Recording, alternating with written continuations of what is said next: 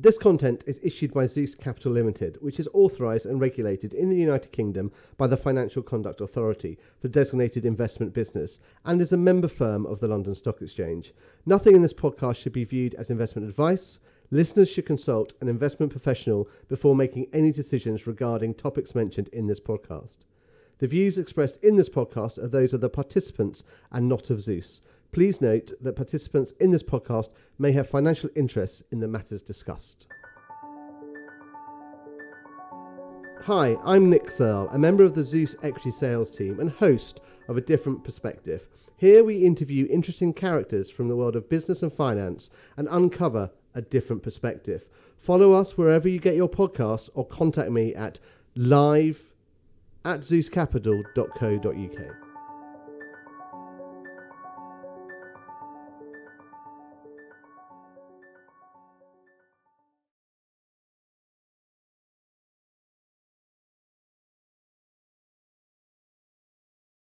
It's Friday, 9th of February. With me today, I have Zeke Faux. Zeke is a leading investigative reporter with Bloomberg. Last year, Zeke published one of my favourite books of 23, Number Go Up, Inside Crypto's Wild Rise and Staggering Fall. The book is now up for many awards for this year, including Best True Crime. Zeke, welcome. Thanks a lot, Nick. I love to see you. I truly loved your book. It's a real tale of modern pirates, but without the regulation, I feel. But before we get on to that, I'd love a little bit of background on you, your career, and I guess what interested you in following the crypto story. So I've been a reporter at Bloomberg for more than a decade. And when I started out, my beat was equity derivatives. And the stories were not quite as exciting. But I always gravitated towards people who are working on the edge of finance, in the gray areas, people who worked in boiler rooms or ran penny stock schemes. So that's a Wolf of Wall Street. Yes. And one of the first stories I did that was kind of fun on that topic was I sort of looked at where are those Wolf of Wall Street guys now? And the answer was that this has kind of always been true, but it's they're actually centered in New York's financial district. So the tourists are walking around looking at the stock exchange, looking at the 40 Wall Street, the Trump building, and the big bull. And the big, and they're thinking, this is the most legit, financial part of New York. But it turns out a lot of those buildings are kind of old and run down. And if you're going to have a boiler room, that's where it is. And so I spoke with tons of people who worked at different sketchy brokerages, people whose careers dated back to the Stratton Oakmont days with, at Jordan Belfort. Yeah. And now they're kind of falling on hard times because it's simple, but back in the day when the Wolf of Wall Street was going on, like the early 90s, people didn't have the internet. So if someone called you and said they had a hot stock tip, I mean, I don't know. Yeah. Most people probably hung up, but people were a little more curious because there's no way to easily find out about these hot stock tips. And everyone loves a hot stock tip. Yeah, and these guys love to say, "Hey, listen, bro, I'm looking out my window at the stock exchange right now," and it was great. I got these guys. I got some of their scripts, and they hadn't updated them either. It would be like, if customer says wife advises against purchase, tell wife you'll get her a fur coat with the profits. Like, how funny. So this turned into a great area of stories for me. And I would just sort of ask these guys, hey, what are your friends up to? Where are people getting jobs now? What's the hot area? It led me to something called merchant cash advance, which is essentially payday loans for small businesses. Yeah. It's totally unregulated. It's this great area. And these guys who had used to sell stocks would tell me it's so much easier because you call a business owner. You don't say, hey, I got a great stock tip for you. You're like, hey, do you need 50 grand? I'll send it to you right now. Yeah. And that is easy sell, and it was paying huge commissions, 10, 20%, because they really rip off the merchants on the interest rate and the fees. Yeah. So my thing kind of became that I would write about these gray areas, but not just as a straight up investigator, saying, hey, Congress, you should change the law about this. I would more find the people who are making lots of money pushing the limits and get to know them and write profiles of them. And this was, I find these people fascinating because I'm somebody who always plays by the rules. But if Yeah. you are willing to break the rules, to take a little risk, it opens up the world to you, and there's so many more possibilities. Like, if you definitely don't want to get sued by the SEC, you have to be very careful. But if you are okay with maybe getting sued by the SEC, there's like a lot of stuff you could do. And a lot of times the worst thing that's going to happen to you is you just lose the money that you made on the scam anyway. Yeah. So, um, so for years, this became kind of a specialty of mine. And when crypto came along, a lot of people said, you should investigate these crypto guys. This could be a good area for you. But I was a bit hesitant. For a couple of reasons. One is I really like breaking down how like a loophole works. I like to figure out what is the scheme? How do they think they're going to get away with it? How is it maybe not actually legal, even though they're claiming it is? Um, and I love reading, believe it or not, like prospectuses for penny stocks or Yeah. contracts for payday loans and trying to spot interesting things in them. And with crypto, just as a ignorant outsider, what I saw was a bunch of guys saying, hey, buy my Ripple coin. It's so cool. And then people would buy the Ripple coin and it would go up. And there was not there weren't like detailed claims that I could unpack. Hmm. It's sort of um if somebody is just saying, "Hey, I've got something and it's going to be great," then there's nothing like going on for me to investigate. Like it's better for me if you're saying, "Hey, I've got this thing that's happening right now and it's already great." Then I can go talk to people who did the thing, see if it's really great. But if you're just saying, "Hey, like all this pie in the sky, like, oh, my coin one day will be the future of money," that becomes more of like a theoretical Yeah. argument. Yeah. So I didn't really think it was my thing. Um, so during the first crypto bubble, I didn't write very much about it. I didn't really get into it So back in when was 2017. 2017? 2017. Okay. Yeah. And then pandemic rolls around, crypto really gets going, and Yeah. I'm starting to hear about it from regular people, civilians, my Yeah. neighbors, Yes. my friends. Um, and they're not lying. They're like, I made a lot of money on this. I mean, it was in your I'm book. You mentioned a friend, wasn't it? Yes. So there was this one, and I'm on a group chat with some buddies from high school. And, it's awesome. We've stayed in touch for like 20 years now. And we talk about, uh, our lives, like funny things that happened that day, funny stuff we saw on the internet. And one of my best friends, Jay, he started talking a lot about this new thing that he called doggy coin. Yeah. And I told him, hey, this is called Dogecoin, and it's really dumb. Do not get Yeah. involved with this. And Jay was like, Zeke, I totally know it's dumb, but I can tell from looking at Reddit, looking at, Twitter, people, it's bubbling up. Dogecoin is getting hot, and it's only trading for a penny right now.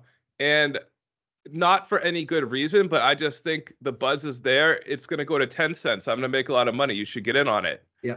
And I I guess as a someone who writes about financial markets, investigates them, I like to think that I know something about this. And I was saying, hey, first off, okay, yeah, in the long run, this has to go to zero if it doesn't do anything. Like the Mm-hmm. value of investment has to be based on some kind of use or some sort of profitable business. And second, this is actually kind of an old coin. It's been around for years.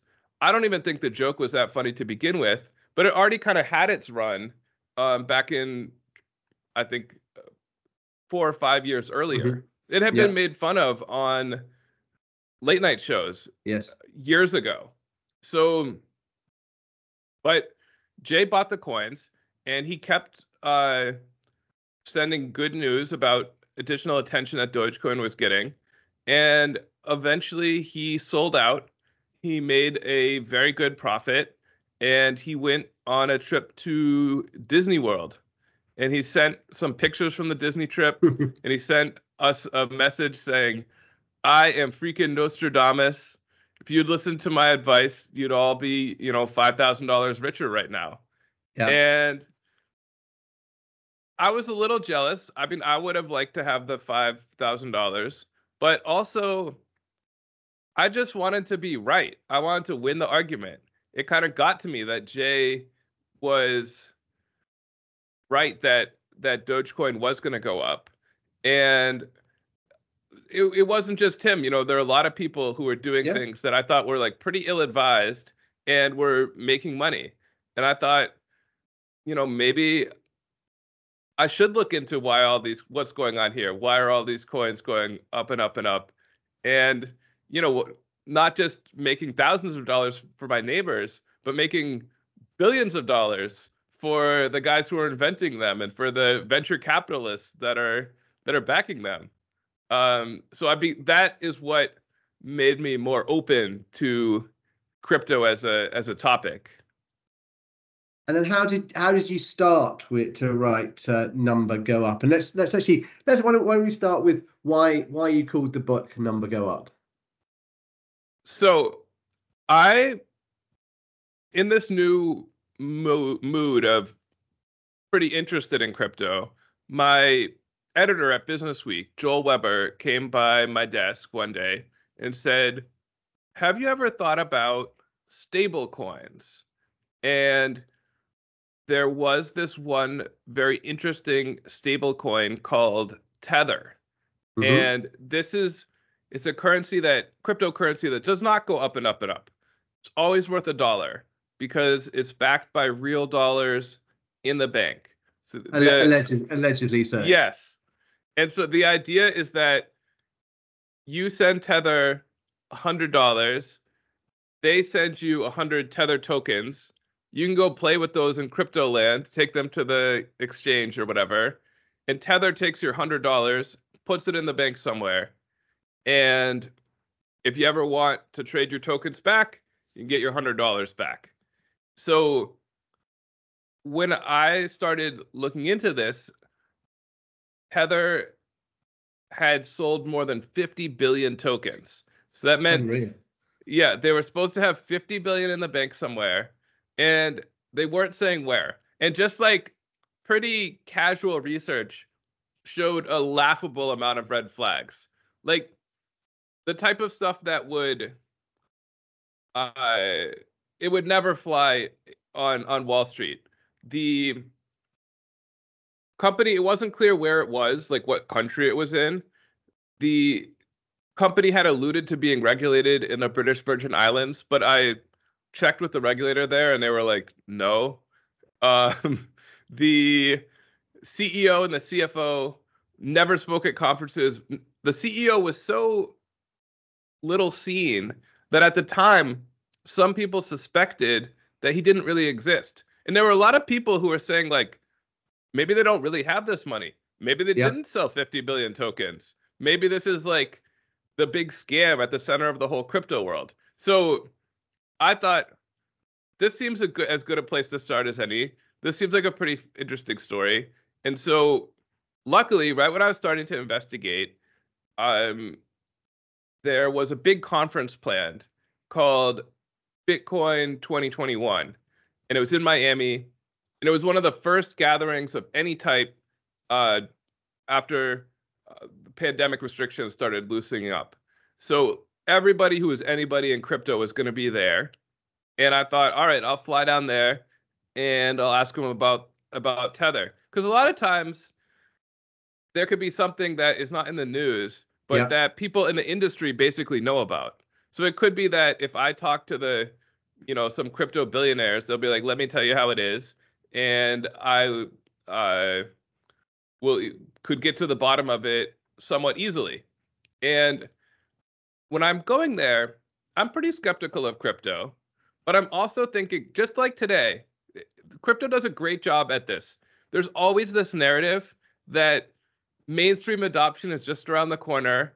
There's all sorts of Wall Street guys who are coming up with all sorts of ways that real good uses for crypto that are going to revolutionize capital markets. And there's all sorts of legit and cool apps that are being created in crypto. And so even though I was skeptical in crypto, I had that narrative in the back of my Yeah. mind. Um, so I get to the conference though, and what I see is like insane. It's like a religious revival. And people are talking about how Bitcoin is going to save the world. Sometimes people literally are moved to tears just thinking about how great Bitcoin is. And this is where I got the title, because there was a guy on stage who was talking uh, about Bitcoin. And one of the questions I had that I keep asking everybody throughout the book is just like, what is this good for? Hmm. And he gave his version, and he said, the point of Bitcoin is number go up. And Bitcoin is number go up technology. And what does that mean? Well, the price of Bitcoin will go up, and that gets people excited. So they buy Bitcoin. Then the price will go up more, which gets people And more excited. yeah. And till it goes to the moon. And everybody's just like clapping, like all hail the Bitcoin genius. What a great idea. And I'm sitting there thinking like, this sounds like a Ponzi scheme. What's wrong with you people? This will never work. Or some massive scam. Yeah, and then you might read the book and be like, did Zeke cherry pick all the worst guys in Yeah. crypto? I get a feeling there were probably even worse guys that you didn't write about rather Yeah, than the other way around. yeah, I mean, I was just in Miami and I was like, let's arrange meetings with the biggest players in crypto because those people are most likely to know about what's going on with Tether. So I sat down with this curly haired dude. He was wearing shorts and a t-shirt. He'd come to town from Hong Kong because he was renaming the Miami Heat basketball arena after his crypto exchange, FTX. Yeah, And yeah, this is Sam Bankman-Fried, who's now become a little more famous. exactly. And so we're just sitting there in the press room. There's probably 10,000 people at this conference. They ran out of food. It's kind of a zoo. But Sam was always he always had time for reporters. So he, uh, he sat down with me and he was saying, yeah, like Tether, it's a bit weird, but like for real, I sent them a lot of money to buy the Tether tokens. I use it in my business. Um, and but I started thinking but he also told me a little about his story. And he's like, when I was a teenager, I was interested in charity. I wanted to do good for the world. Then I decided a philosopher told me, wouldn't it be a good idea to get rich first so you could give it Yeah, away? And I was yeah. like, cool. And now I'm worth $20 billion. And I was like, wow, this guy sounds I like a mean, good story. do you think, I don't know, what I've read, I sort of feel that's actually true, but did you get that sense from him that that was his sole focus, his sole wish? Yes. So I I ended up spending a lot more time with him and interviewing a lot of his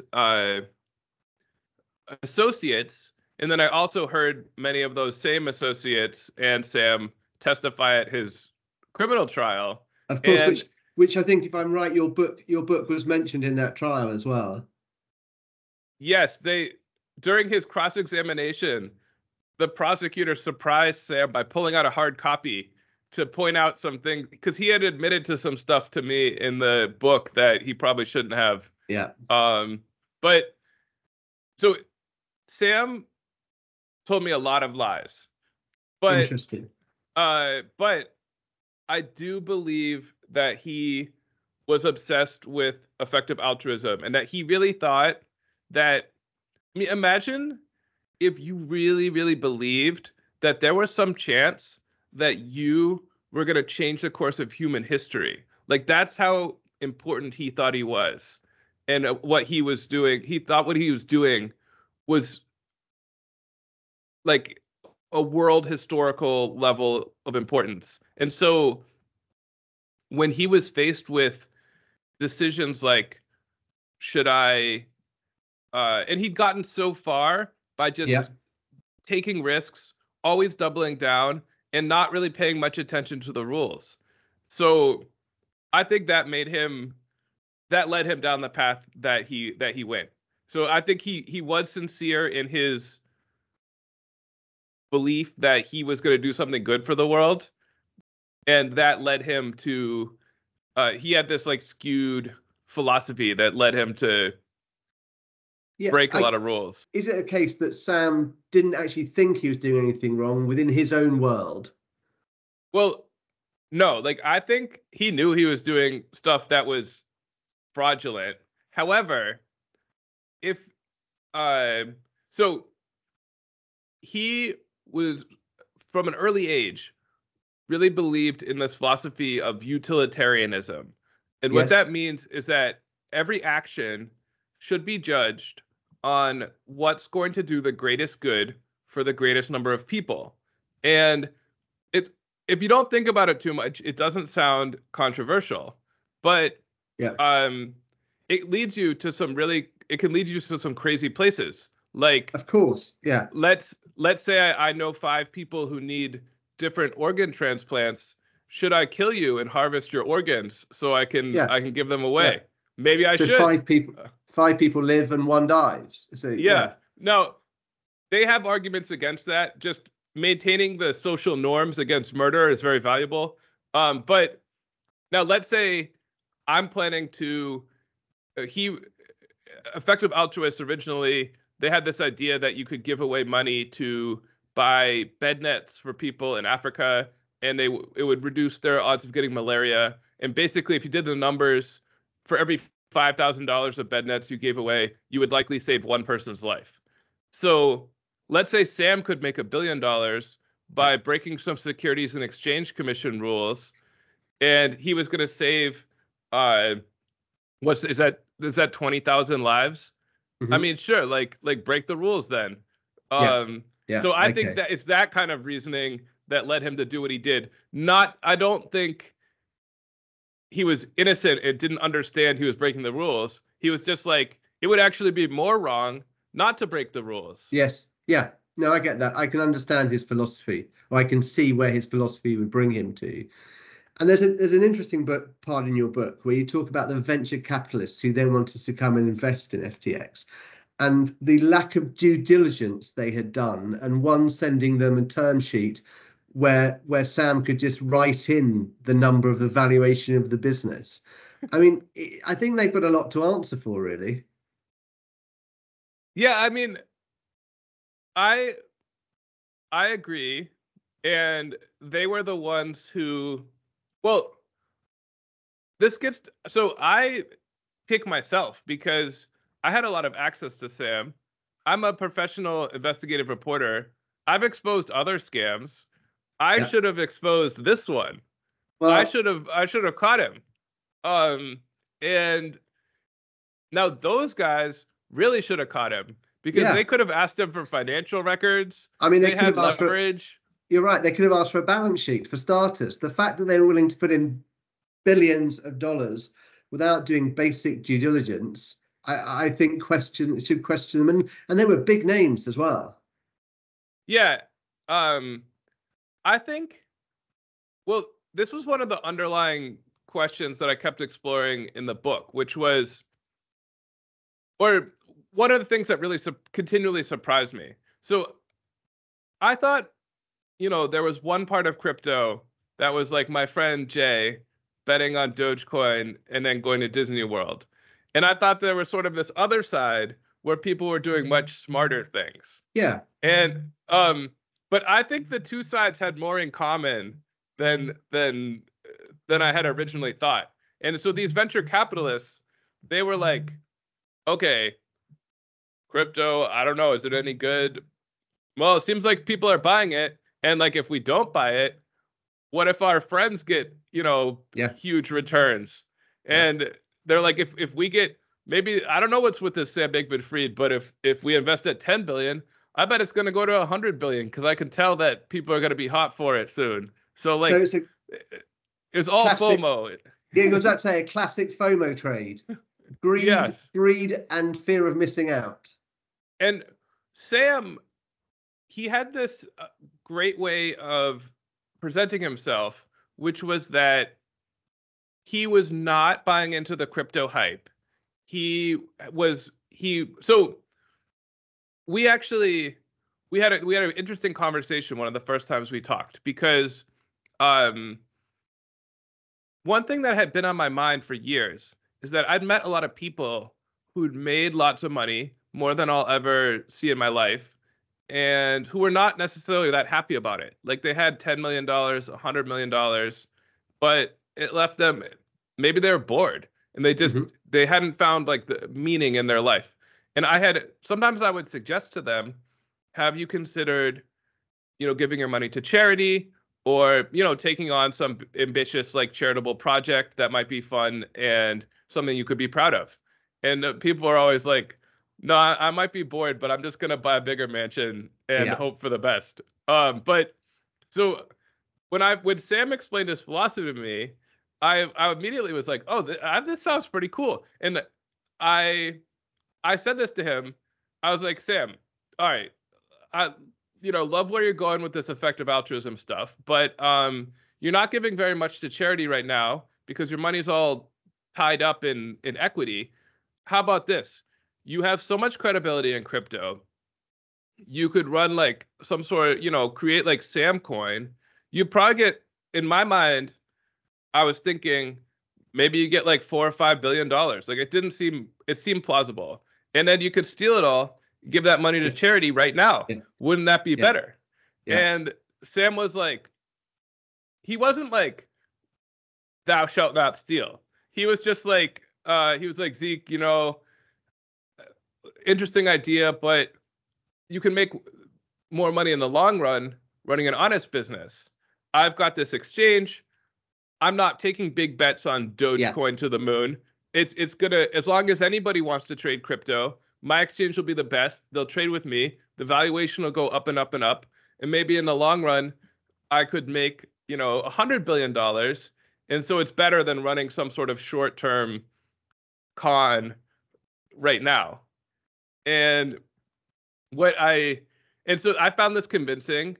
And what I did not realize was that the exchange was the con. He was running like a long-term con. That was actually how he was going to get to the $100 billion. So do you want to explain that in a little bit more detail? How do you believe he was running the longer-term con? So I will, this is how it worked. So when he started off, he had a hedge fund called Alameda Research. It had at least some success arbitraging crypto prices, which really varied across markets, especially in the early years. That was the kimchi arbitrage to begin with.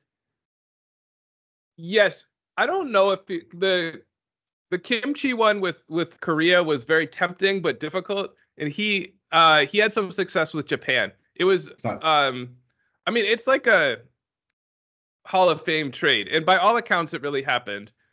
Where Bitcoin was trading 10% rich in Japan compared to the US. And Bitcoin moves electronically, so you wouldn't think this would persist. Yeah. But the problem was that it was very hard to get to handle the fiat currency part. And Yes. he came up with these like really elaborate uh procedures to get the money back and forth between the two countries, which were like probably involved some like light bank fraud. Yeah, Um it seems in your book there was a little bit of grey area about who was signing what off where, really, to allow that exchange to be moved. yes, so he really made money on that. He had this hedge fund. There's questions about how successful the hedge fund was afterwards, because that arbitrage didn't persist.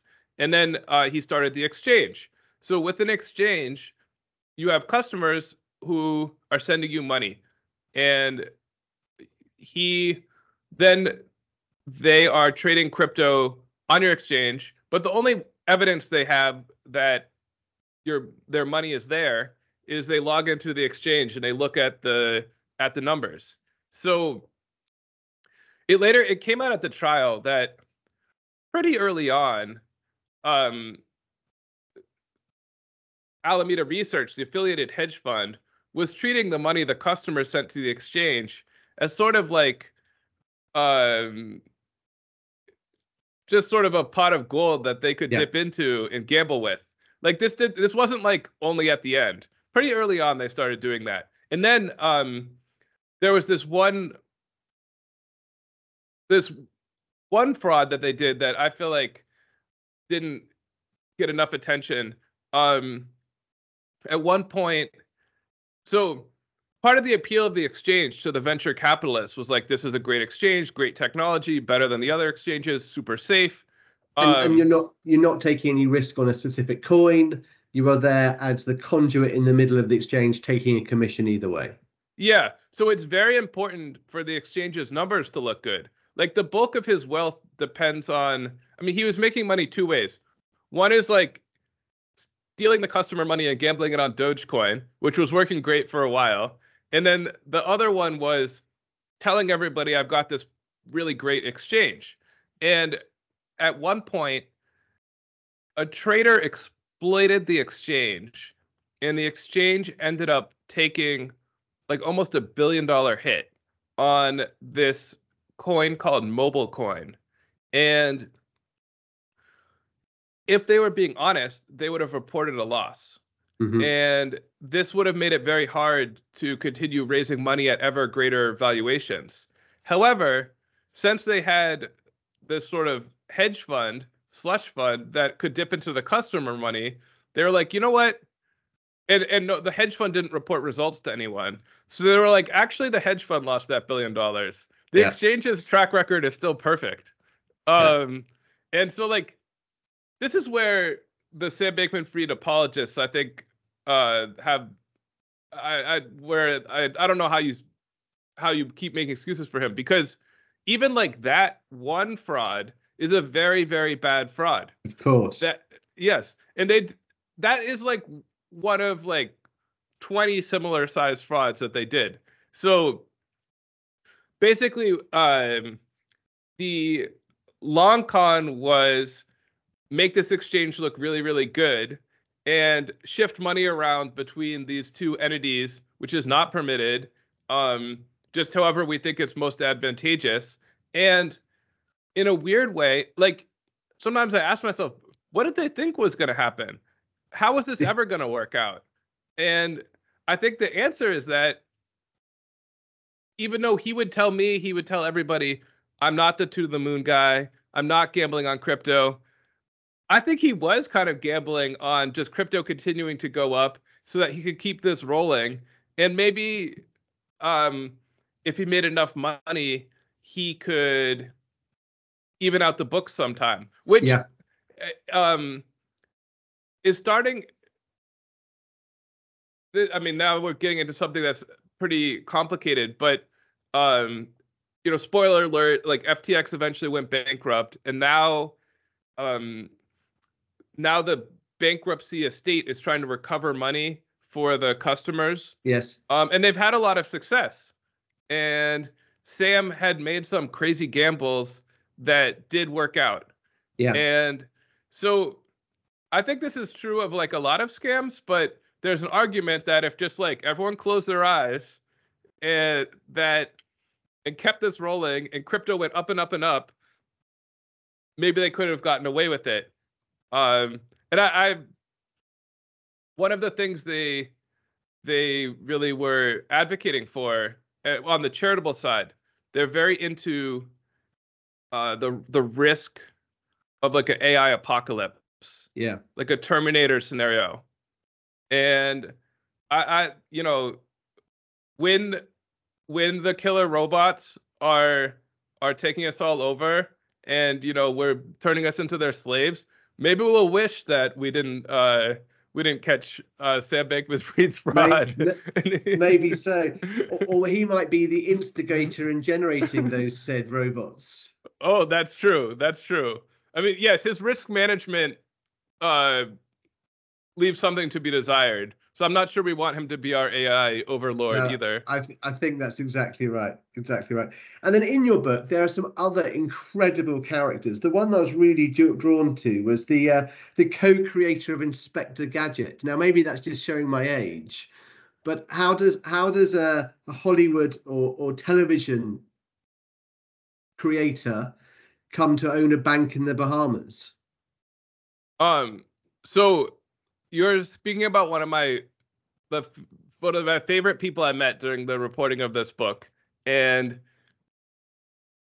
I was trying to answer this Tether question, and I could find one bank that would say, yes, we do have a lot of this money for Tether, and it's called Deltec Bank, and the chairman is Jean Chalopin, the co-creator of Inspector Gadget. And when you say, like, my assumption would be that, he was the producer. He's like a money guy. Yeah. He didn't really create Inspector Gadget. But I looked into it and like, no, he like, maybe he didn't draw the cartoons, but he's a creative guy who helped come up with this idea with his partners and many other super successful cartoons. He had like a rival, one of the top animation studios. And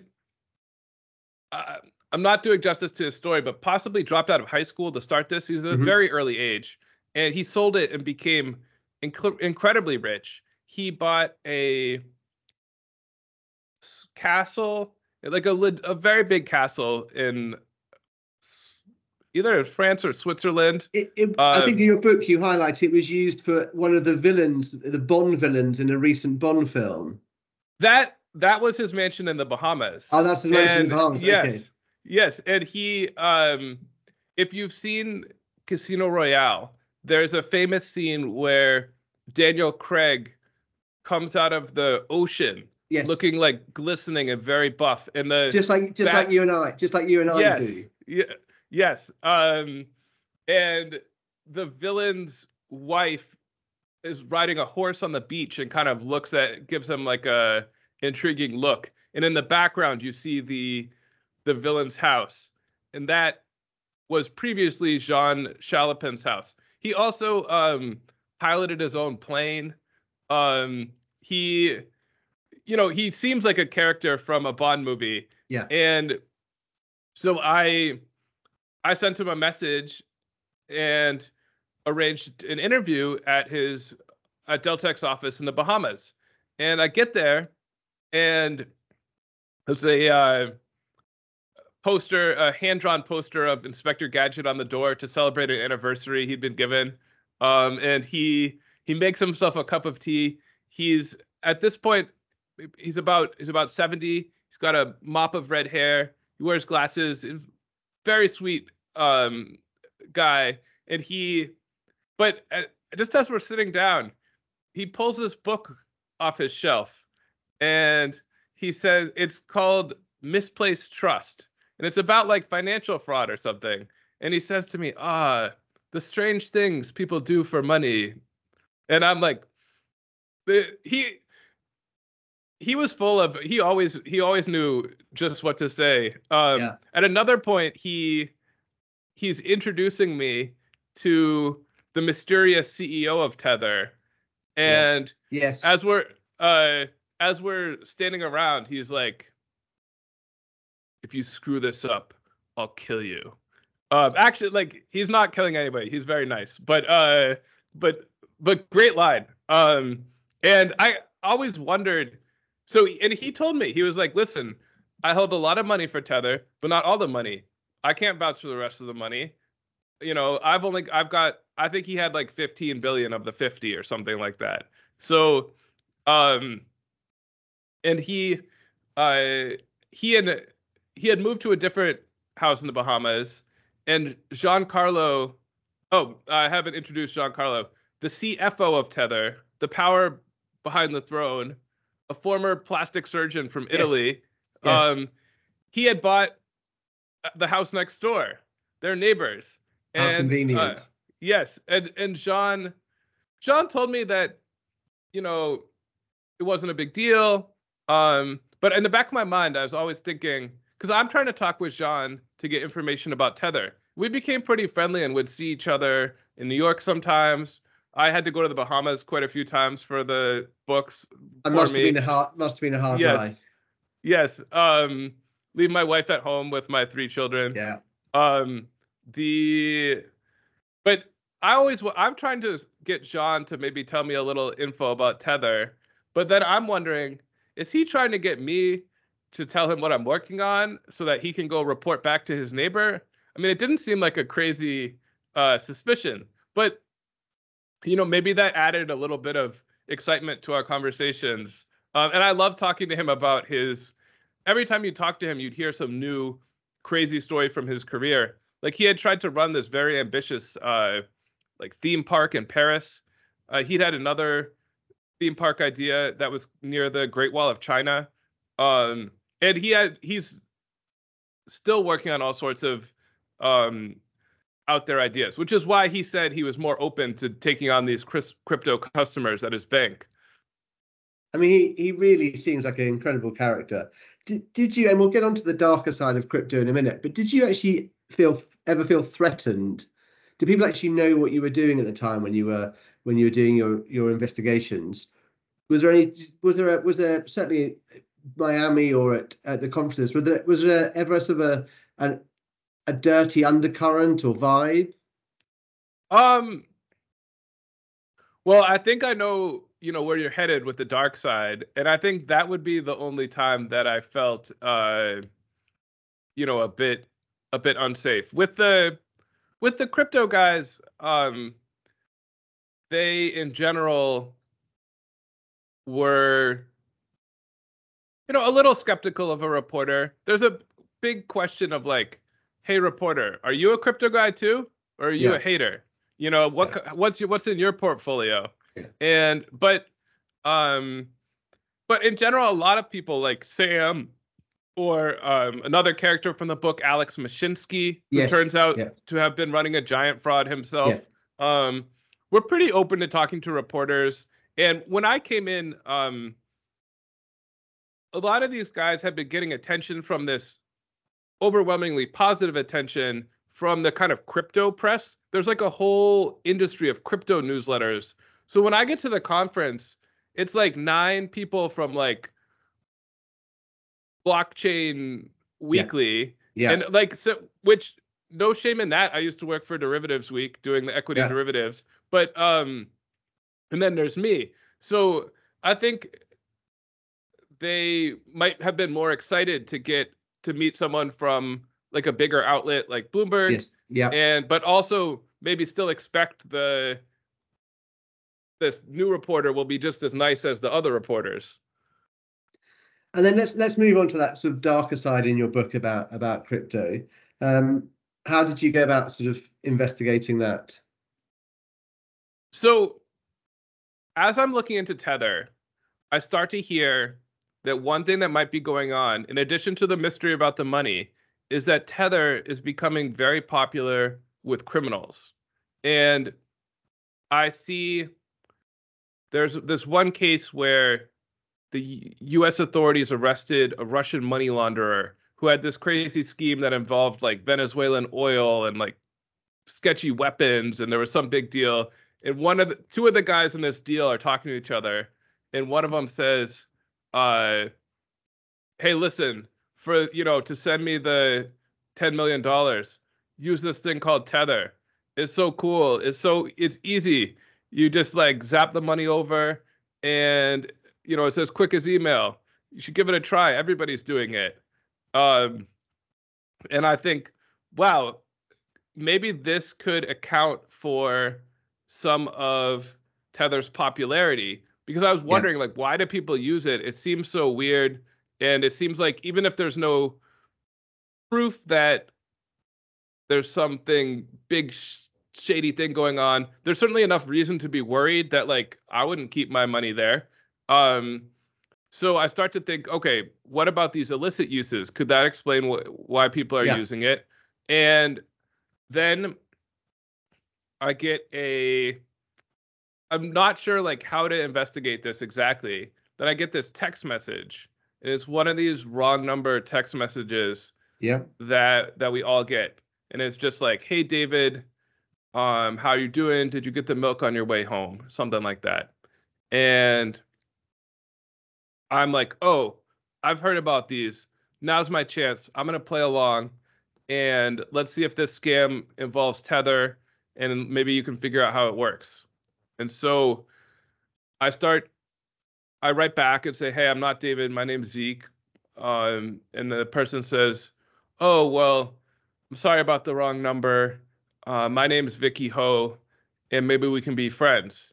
Yeah. And this person, whoever they are, starts sending me pictures, and they're an attractive young Asian woman who now starts telling me, like, sending me messages like good night every night and good morning every morning. She sends me pictures of herself always doing kind of fancy things like golfing or driving her Ferrari. And she's just painting this picture that she's a woman who is single, maybe divorced, and she lives this life of leisure that's funded by her skills at Bitcoin trading, she eventually says. And I'm thinking, please hurry up and try to scam me because I want to see how this works. Yeah, But exactly. it takes her, she builds it up for a while. She wants to get some rapport. Eventually, I tell her, I'm like, "Listen, Vicky, I am desperate to get $150,000 so I can buy this new Tesla. Please teach me your secrets." And she's like, "Okay." So she tells me I need to go on, I need to download like a crypto exchange app, a normal one, like crypto.com or Coinbase or something that's available in the US. And I'm supposed to acquire some tethers. And I'm like, "Oh wow, tethers. All right, let's see how I like where Yeah. this is going." And then so I do that, and then she's like, "All right, now download this other exchange. This is where the real good stuff happens. It's called like XBT or something like that." And I download this other app.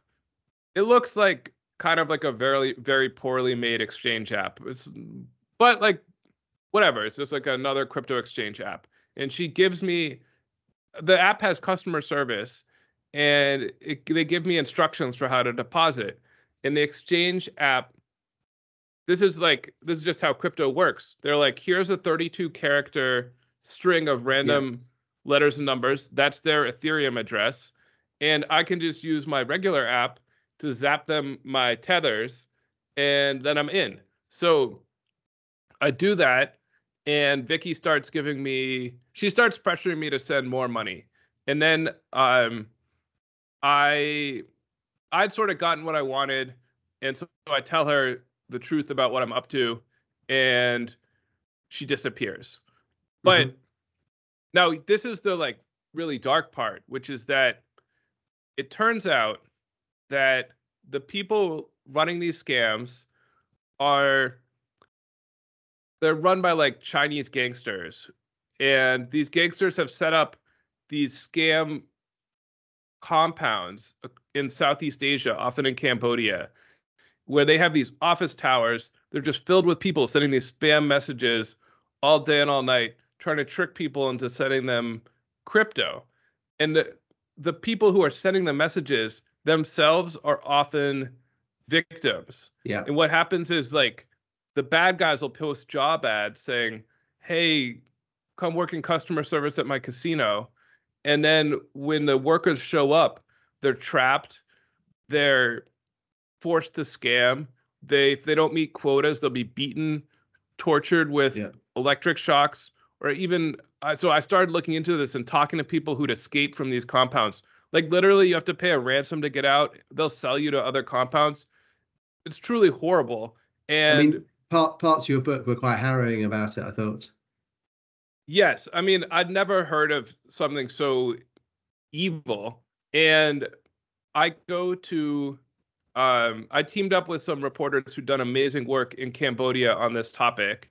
And I went there, and I don't know if we have time for the whole story, but one thing that was just doesn't prove anything, but was like very surprising and seemed like a sign to me was, I saw very little sign in my years investigating crypto of crypto actually being used in the real world. Yeah. And then I was taking a bus from Ho Chi Minh City to Phnom Penh in Cambodia. We get to the border, and I got out at Ba Viet, which is a casino town on the border of Cambodia and Vietnam that's known to be a center of a lot of these scam compounds. And I was I walked down this dusty highway to the first casino where I'd seen videos of workers escaping from this place and heard horrible things. Right there in the parking lot, there was a money exchange booth, and it was advertising that you could trade tethers for cash right there. And I'm like, this is like the first time I'd seen tethers in the real world, and it's at like this site of this like human trafficking hub. And I'm like, this is just like a bad sign. And I realized that this terrible scam, first of all, huge sums of money are being moved. The UN actually estimated recently 200,000 people have been trapped in these scam compounds. And in my opinion, crypto is what makes this possible, because you can get your victim to send you money, big sums, instantly around the world with no recourse and with no need to exchange identifying information. So there's just very little in the event that like somehow the authorities get involved, there's very little clues for them to go on. And I heard this from a veteran human trafficking investigator in Taiwan who had traveled to Cambodia to work some of these cases. He was like, the criminals are using crypto and it's making my job very difficult. It was a very needed part of your book, actually. I think it was good. It was good to uncover, I think, the darker side of the crypto story. Well, and I think like at the end, when I was back with Sam Bankman-Fried just before he got arrested. Yeah. And this is like, I wanted to ask all these crypto guys, or especially him, like, because I've heard of some of these bad guys in this scam using his exchange to try and move some of the money. And I'm like, what do you think about that? What are you doing to stop it? And he's just like, oh, that does sound really bad. I don't know. I mean, to be fair to him, like he had his own problems going on at the time of that conversation. But I guess that's true. And then another part of the book, which we might sort of move on to a bit of a lighter note now, is you owned a Bored Ape NFT. Yes. So this, at one point earlier in my investigation, the crypto guys kind of got to me because they had been telling me, did they suck you don't know well, it wasn't like I thought I was going to get rich, but they were just like, if you don't really give this a try, how can you judge it? And I thought, you know what? And the person who really was teasing me about this the hardest, they wouldn't let me into this party for something called Solana Monkey Business. And these were NFTs, digital cartoons of like monkeys that looked like they could be in a Mario game, and they cost $25,000 each. So I was like, oh man, I really don't want to pay $25,000 to go to this Solana Monkey Business party, but like maybe this guy has a point. Maybe I should try it out. And I realized like if I was going to try it out, I know enough about this that I don't want some knockoff. And I want the real thing. And at that time, the most kind of legit NFT was called the Bored Ape Yacht Club. Yeah. These are, instead of pixelated Mario type monkeys, these were like cartoonish monkeys with like hats and other accessories. And this company had made 10,000 of them that all looked like very similar. And the price had taken off. Like the cheapest one at the time was $500,000. And celebrities had them. There's this great episode of the Jimmy Fallon show, just bizarre, where him and Paris Hilton are showing off their Bored Apes. And Bieber got one. The Chainsmokers, Snoop, Eminem. So it was one of those. It definitely felt like one of those Emperor's New Clothes situations where like everyone's like, yeah, these apes are so cool. Like nobody. And meanwhile, like in the main, I don't want to act like I am the only one who saw through this. Like most people were like, this is stupid. Yeah. But in the crypto world, everyone was pretending, you know, these were like the future of entertainment. So I decided there was a big party coming up, a week-long party. You could only go if you had a Bored Ape. I decided 500 grand was too much, but it turned out the apes, in the ape world, the apes had all, at one point in their story, they drank some radioactive potion, and then this created a second set of 10,000 apes, which made like another 100 million for the company or something crazy. These guys were just printing money. It's an amazing business. But the mutant apes, were more affordable. The cheapest one was 40 grand.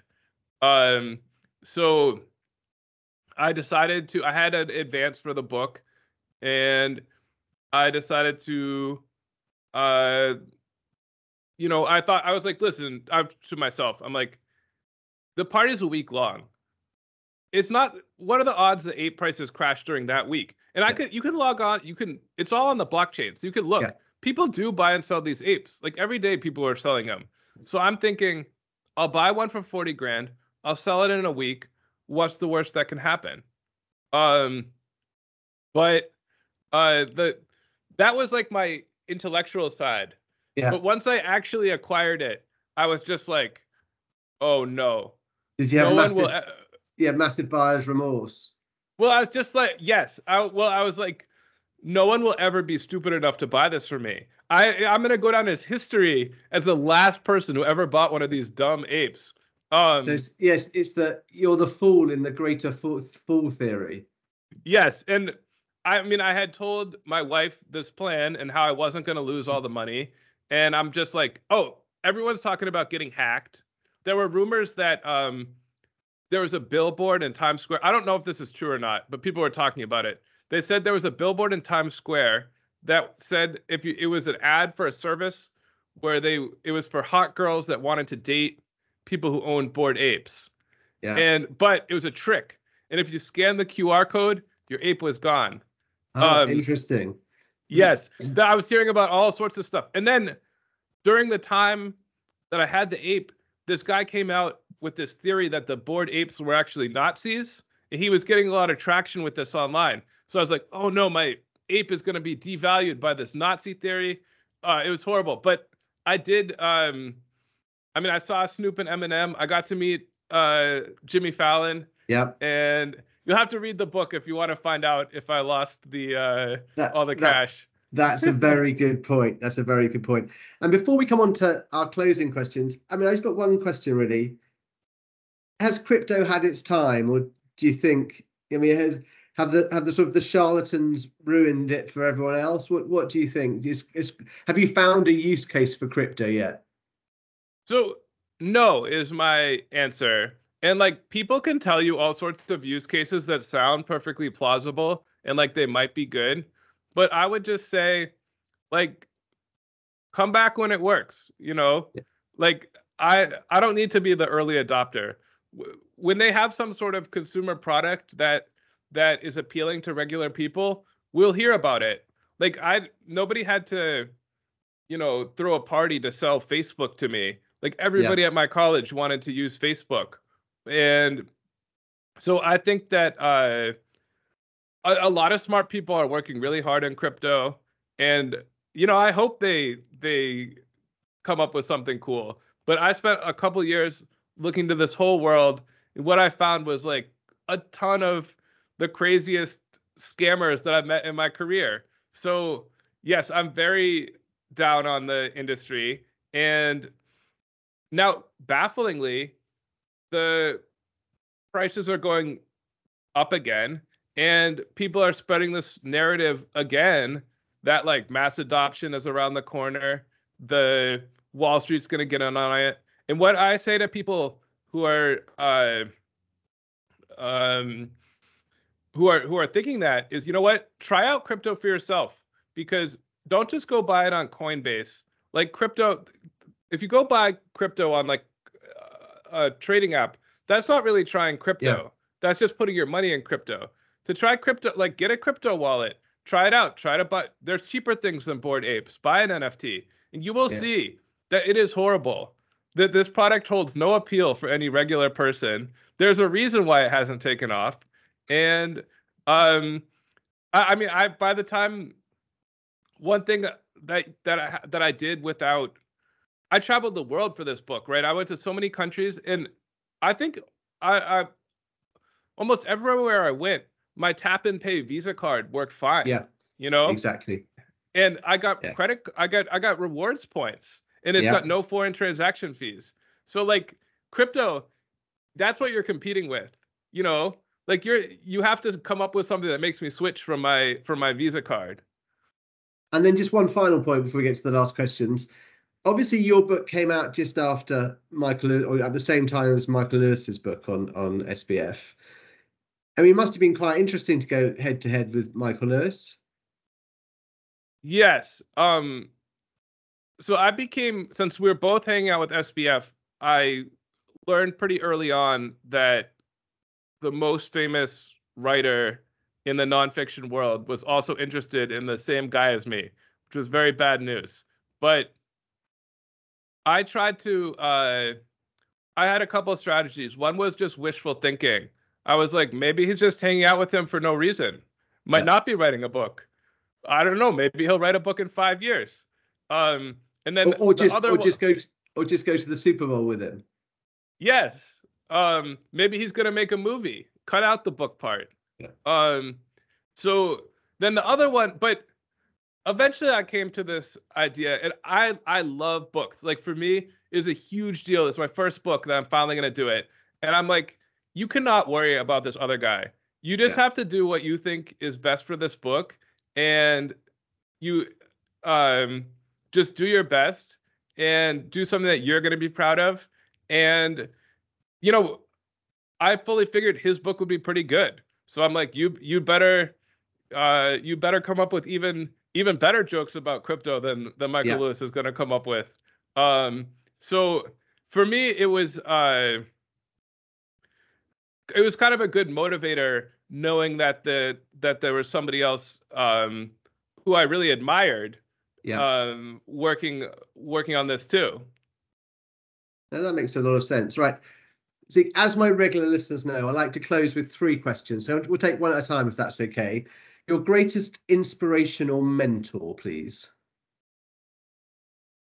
Um, so there's a person who really inspires me is my mom, Uh-huh. and she's an English teacher, and she's recently retired. Um, outside Boston. But she had a long career teaching high school English, and she just always you could imagine getting kind of burned out. I mean, there's books that she taught like year after year. Yes. Yeah. And but every year, first of all, she would be excited about the book again. She would notice new things, and she was always trying to come up with new ways to engage her students and ways to keep herself interested. And she never let herself just be like, this is boring, Yeah. or I'm not going to keep trying to improve. Honestly, I don't really know why she retired, because even when she retired, she still seemed to be, super engaged at her work and at improving at it, and something that I aspire to myself. Amazing. And then a book, and there can be more than one, but that's inspired you as well. One book that really inspired me was David Grann's The Lost City of Z. Um, he's a New Yorker writer. He's written a bunch of really popular books, but The Lost City of Z was really fun. He told the story of this Victorian era explorer who was looking for a lost city in the Amazon. But there was also like a second plot where David Grann, the author, who's kind of like describes himself as like a, schlubby guy who's not very adventurous, goes to the Amazon himself to try to find this lost city. Um, and I just thought it was such a great read. To me, there's no greater form of entertainment than these, thrilling true stories. Yeah. And so books like that, or John Krakauer's Into Thin Air, which I read when I was a teenager. I've just always aspired to write something like that, but it wasn't until I found the crypto world that I felt like I really had a story that was good enough to tell. I mean, your story is great in your book, as I keep saying. It's a really fun and riveting read, actually. I really enjoyed reading it. And then, what piece of advice would you give to a young person starting out on their career? I would say everything seems so important when you're young and like very high stakes. And I think for me, that made me kind of cautious with my career. And I would say, when you're in your 20s and you don't you don't have before you have kids or you get Yep. married or whatever, you have fewer responsibilities. You're actually in a cool place where you can take a lot of risks and try something new. And if it doesn't work out, even if like several things don't work out, it's not really the end of the world. Um, but but it seems like really scary, and it seems like it's very, at least to me, it always seemed important that I like stay on track and Yeah. keep up with my Yeah. peers. Yeah. But I really admire people who didn't worry about that and uh, who tried something crazy. And I before I started at Bloomberg, I took like, it wasn't even that long. I took like a week off to go hiking, and I thought this was pretty cool. You should do this like whenever you get a new job. Cut to like 13 years later, Yeah. never got a new job, have never Yeah. taken a week off to go hiking again. Exactly. So it's take those opportunities, I guess, and the Yeah. chance. Zeke, this has been absolutely magical. Thank you so much for your time. It's been really great fun. Oh, same. Thank you, Nick. Really nice to talk with you. And just finally, Justin, I forgot to ask my last question actually, which is how can listeners get in touch with you? Oh, you can find me on Twitter at Zeke Fox, and my DMs are open. So that's like a good way to find me and keep up with what I'm doing. Brilliant. Zeke, it's been fantastic. Thanks very much. Thank you. Thanks for listening to A Different Perspective, a Zeus podcast. If you'd like to feature on the podcast or get in touch, you can contact me on live@zeuscapital.co.uk. Don't forget to subscribe wherever you get your podcasts. See you next time.